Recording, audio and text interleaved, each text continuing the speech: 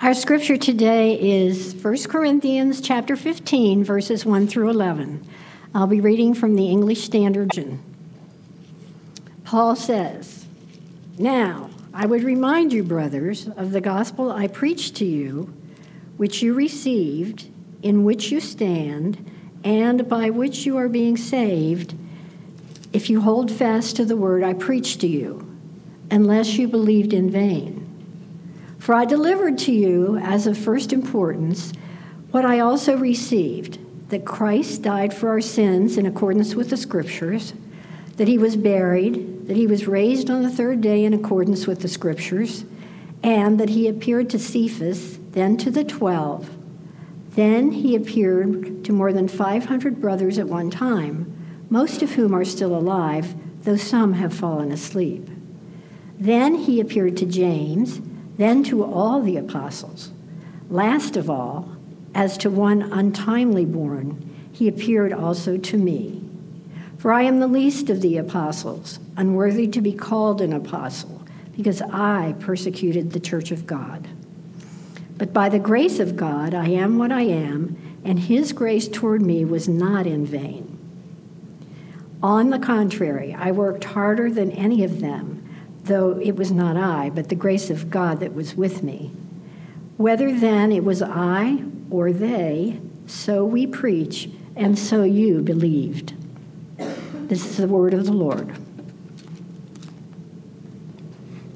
If you're visiting with us as a church, we've been working through this entire book, Paul's letter to the Corinthians, a church that he had planted, people he had discipled and nurtured a few years before. He wrote a letter to a church that was less than 5 years old in the middle of the first century. And we've been reading this letter week by week, going through different passages, considering it to be ancient wisdom for current issues. So if you've been following along with us, we're fast forwarding several chapters because today is Easter. And so we're jumping ahead to the beginning of 1 Corinthians chapter 15. And I'm calling the message Easter Apologetics.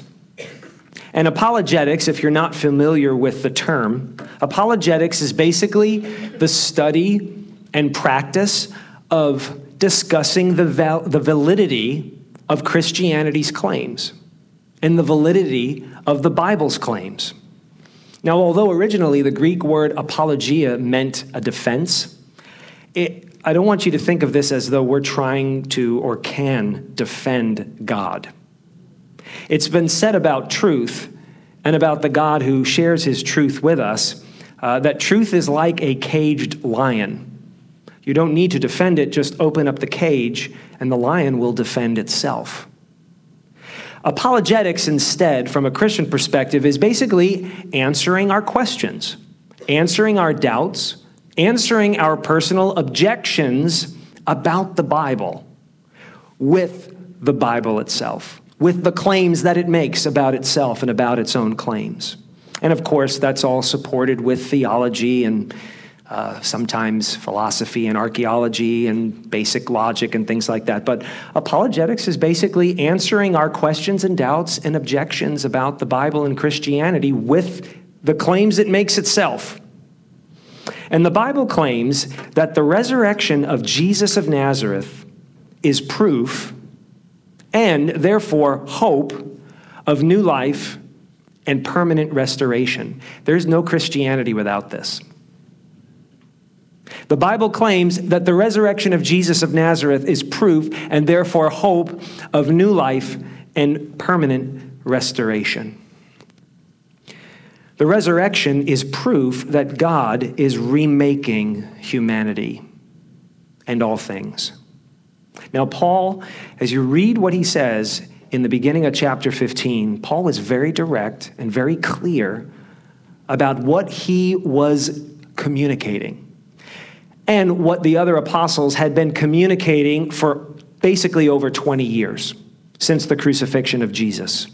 And he says in the first two verses, "Now, I would remind you, brothers," he means brothers and sisters, "I would remind you, brothers, of the gospel I preached to you, which you received, in which you stand, and by which you are being saved, if you hold fast to the word I preach to you, unless you've believed in vain.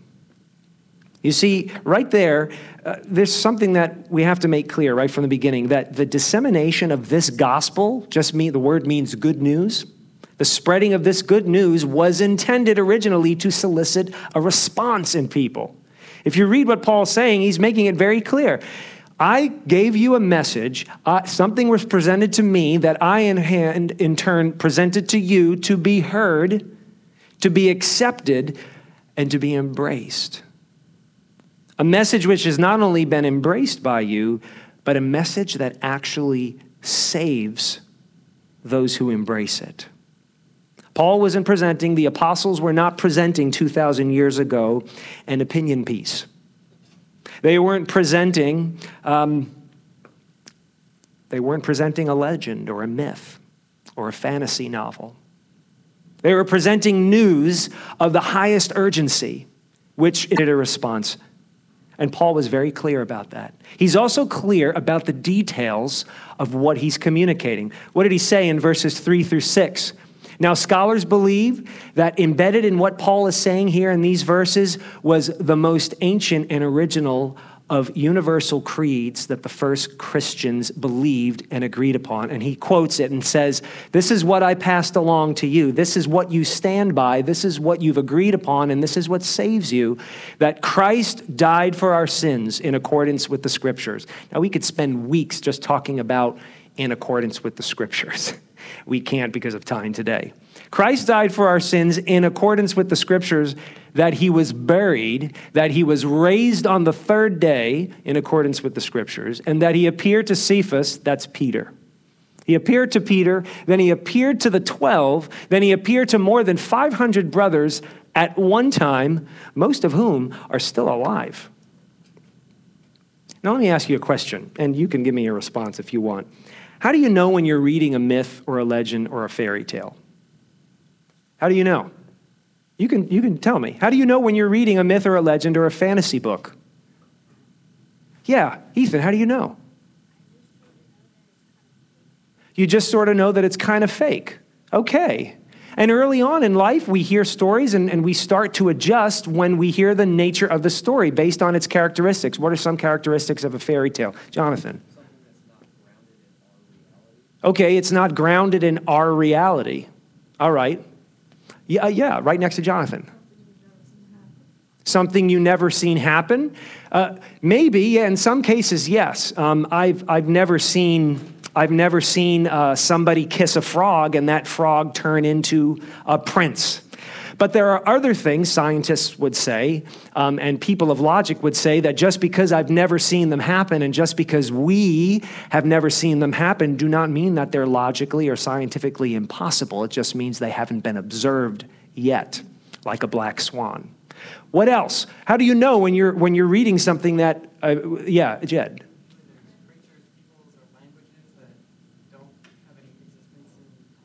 Creatures, peoples, or languages that don't have any existence in our world. Yeah, okay. I hear what you're saying. Gabe in the back. Talking animals? I don't know. My cat talks to me. At least I talk to her because we have this love-hate relationship. Okay, Gabe. Yeah, I hear what you're saying. Yeah. Any other? How do you know? Yeah. Supernatural. Supernatural? Huh. Okay, that's how you know. So that's how you know that something's a fairy tale if it's supernatural? Fairy tales usually have supernatural. Okay, fairy tales usually have supernatural. Pumpkins turning into coaches. Okay. A lot of people think that about the Bible, though. They go, it's just like one big fairy tale. Pumpkins turning into people and oceans parting. Isn't it just a bunch of baloney? Maybe one or two more. Yes, Ella.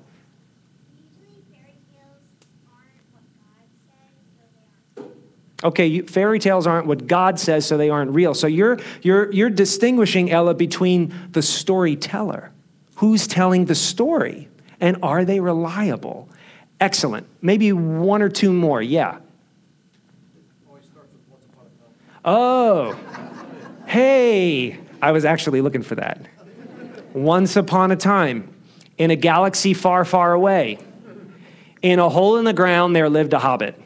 And you know, okay, this is make-believe right now. I got it. Right from the first phrase. One more in the back. Okay, he said it. Okay, good. Excellent insights. Thanks, everybody. Man, it's great having some of the kids in with us because they've got all sorts of things to say. Thanks, kiddos. Okay, so yeah, all right, exactly. Look, the early Christians were not doing that.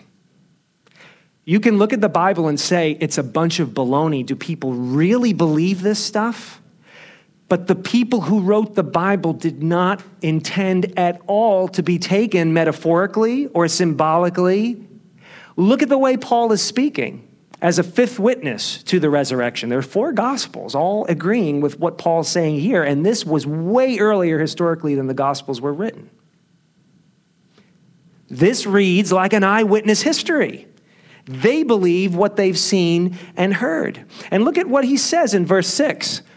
Jesus appeared to more than 500 people at one time, most of whom are still alive. Now, Paul writes this letter early to mid-50s in the first century. The crucifixion is roughly 30 AD, roughly, give or take a few years. So we're talking 20 to 25 years after the crucifixion. Paul writes this letter about an account that everyone agrees upon that is at least 25 years old. Okay, I know what I was doing 20 years ago. Most of the people in this room know what they were doing 20 years ago. And I thought about it this week. Some people are shaking their heads because you weren't alive. And a day's going to come where I'm not going to know what I did 20 years ago. But I'm not quite there yet. But right now in life, I do have the capacity. I may not realize that people are standing or sitting in front of me, unfortunately, but I do know what I was doing 20 years ago. And Becky and I had been married less than a year. Becky was getting ready to graduate college. I had already graduated. I was getting ready to go to seminary. And right around now, in the spring, we were planning a cross-country road trip from New York to Colorado with a couple of friends.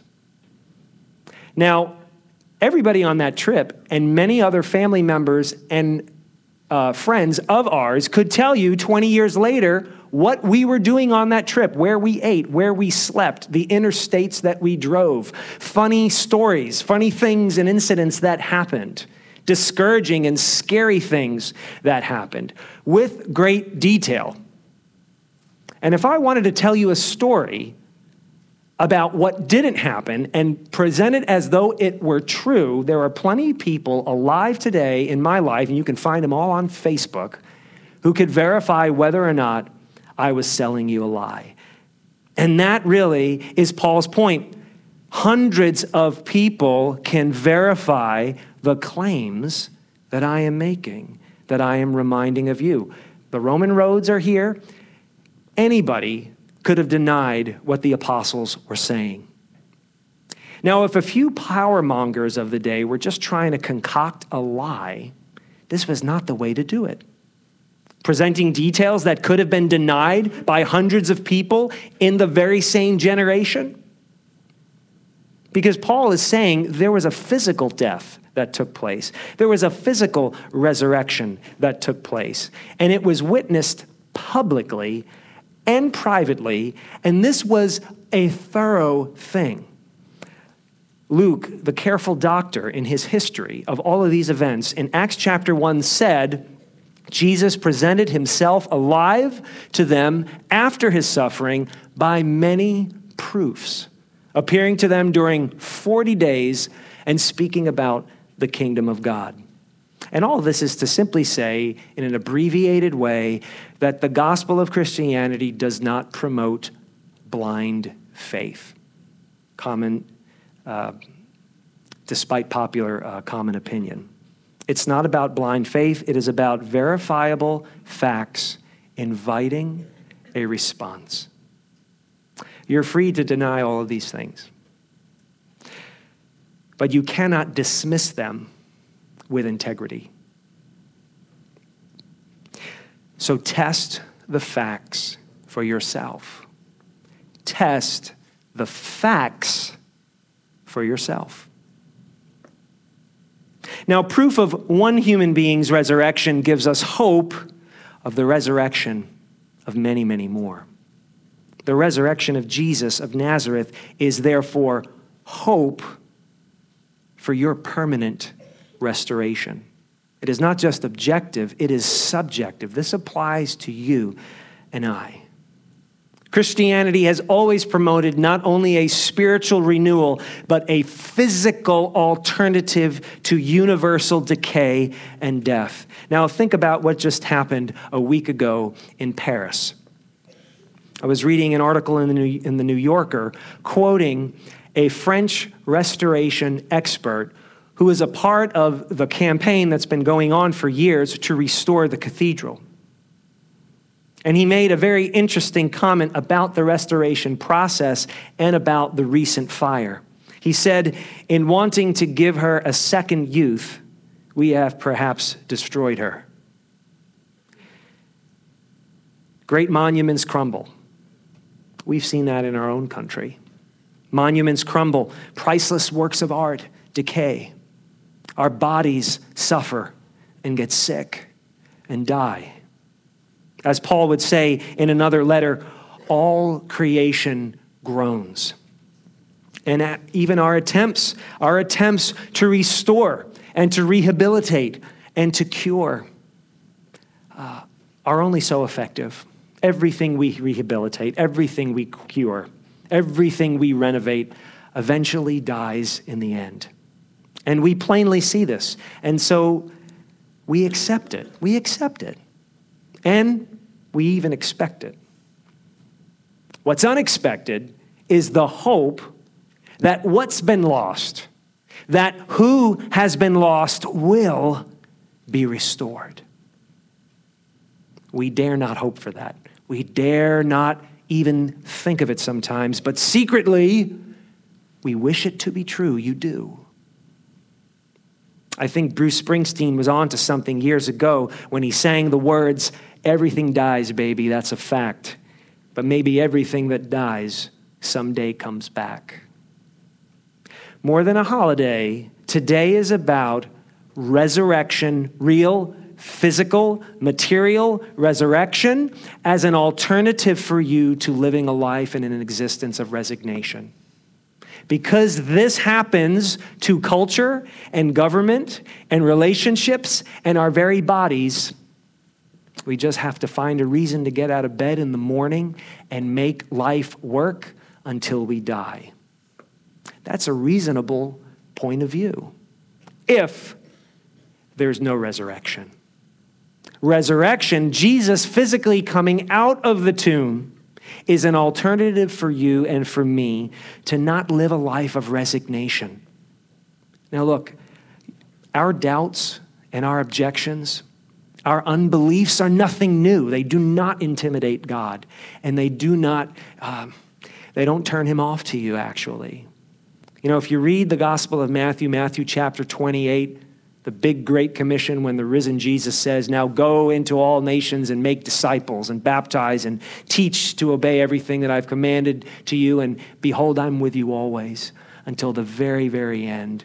That famous account before Jesus ascended, it actually says, if you read it, that when he appeared to them there, many worshiped him, but some doubted. Even people who saw the risen Jesus doubted what they were seeing, to the point where there was an entire branch of religion for the first few hundred years that actually thought that God could have never become a physical human being, and Jesus could have never physically risen from the dead. It was all symbolic and spiritual. It was so tempting for the ancient Greeks and some of the ancient Jews to think that way. But that's not what Paul's saying here. And it's not what the original Christians believed and claimed that they saw. Actually, Thomas, right? Doubting Thomas, we blame him too much. He was an empiricist. He was just 1,500 years ahead of us. He was like a scientist. He wanted to see the physical proof. He wanted to be able to verify it objectively. And Jesus was patient with him. Jesus didn't reject Thomas for his doubts and concerns. Jesus accommodated Thomas's doubts. Jesus drew Thomas close to him and comforted him and gave Thomas what Thomas needed to believe. Paul is perhaps the greatest doubter. Paul was so doubtful that he was hostile and hateful. And he says in this very passage that he persecuted the church of God. But Paul changed because he saw the risen Jesus, he said. And in verse 10, he said a beautiful thing, by the grace of God, I am what I am. So look, the earliest doubters and skeptics and enemies of the resurrection, some of them came around. God met them where they needed to be met, and he can do the same for you. And Jesus would say to Thomas, when Thomas touched the physical risen body of Jesus of Nazareth, and when Thomas said, my Lord and my God, Jesus said to Thomas, you have believed because you have seen me. Blessed are those who have not seen and yet have believed. The resurrection is ultimately about a person who is his own apologetic.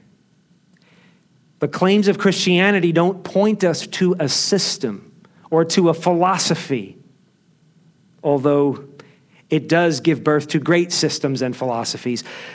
But Christianity points you not to an agenda or to an ideology, but to a person. The greatest apologetic, the greatest explanation and response to our doubts is Jesus himself, who hated death so much that he became a human being to pull us out of death. A person who loves us so much that he literally became our sin to cleanse us from our own sin. A person who despises injustice so purely that he will return to correct it all permanently. A person who enjoys his creation so much that he promises to restore it. So that all that you know now and all that you enjoy is just a shadow of the true reality of it. Christ's nature, Christ's character, the man himself that Thomas beheld, the man that Paul saw, the character of the man, Jesus as a person, he's the person that we dare not hope but truly wish exists. This is ultimately about whether or not the kind of person that you truly can rely on, that can truly love you, that can truly defend you, that can truly be all things to you, actually exists. I know you haven't found that person yet, and you won't. But the hope that that person exists is answered in Jesus. And testing the facts yourself will ultimately lead to him. So test the facts. But ask for faith. The facts alone won't do it. Faith interprets the facts and makes them real to you. Test the facts. Ask for faith. I challenge you. I double dog dare you. Ask for faith to believe in Christ's resurrection and in your own. The resurrection is proof and therefore hope of new life and of permanent restoration. What we renovate and what we rehabilitate and what we cure and what we restore still perishes. But what God restores is permanent. Why not test that? Why not bring your doubts and objections to Jesus? Even if you're filled with hate, bring it to Jesus. He can handle it. And he won't hate you back. And you'll never regret it. Let's pray.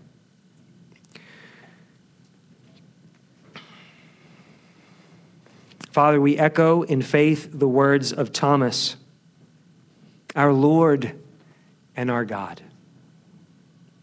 And we echo the words of Paul, Father, we're like people untimely born.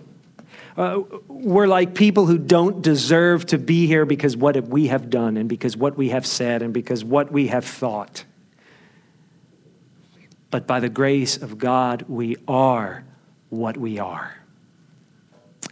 Give us endurance to test the facts with integrity, with a clear conscience. But Father, I pray that you would give us faith to ask you to reveal Jesus to us. And in his name, the hope of glory, Jesus Christ, we worship you. Please bless all of my friends here and whatever events and meals they're going to. Bless them. We thank you for this beautiful weather and for this wonderful place in which we can meet. In the name of our Savior, Jesus Christ, amen.